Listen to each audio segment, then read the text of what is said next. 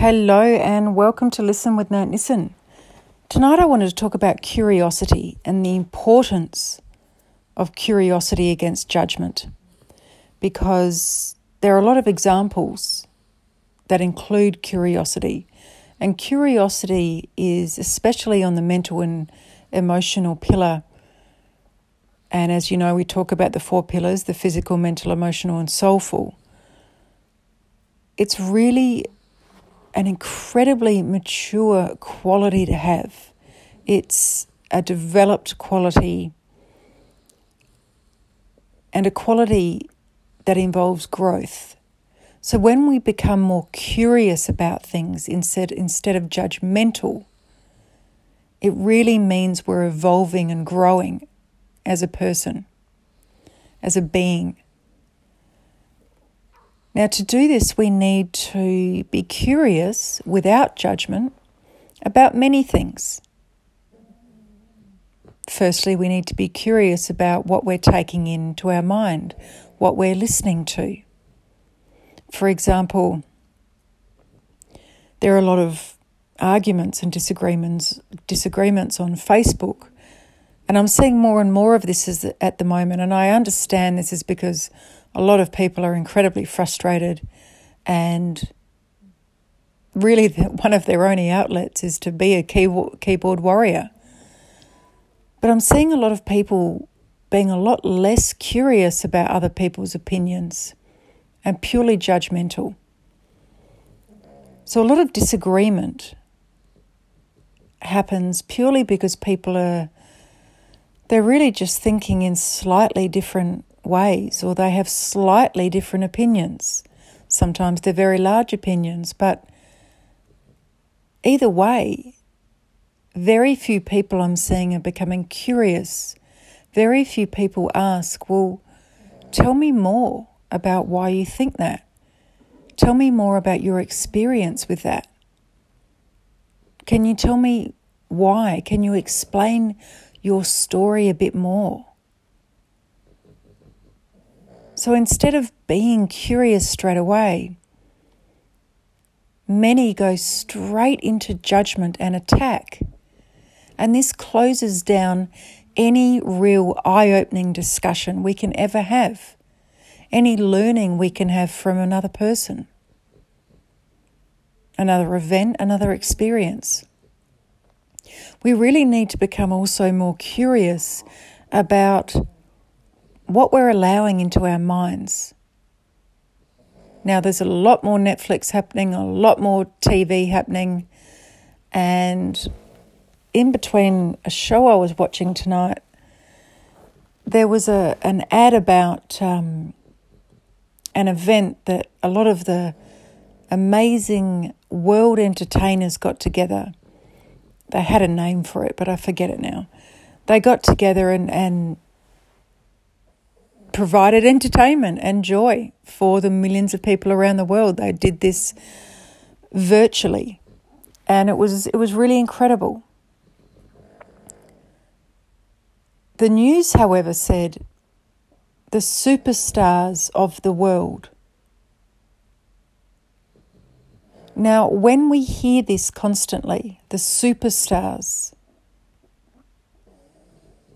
are we believing that these people are in fact superstars? Are there other superstars in the world? People that are saving lives? People that are on the front lines?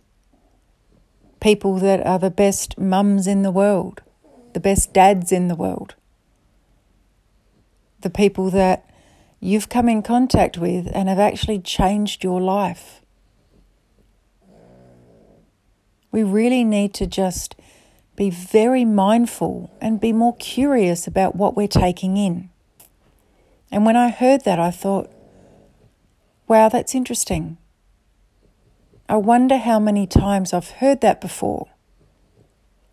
I wonder how many times we hear that and just automatically go into the thought process of these celebrities are superstars.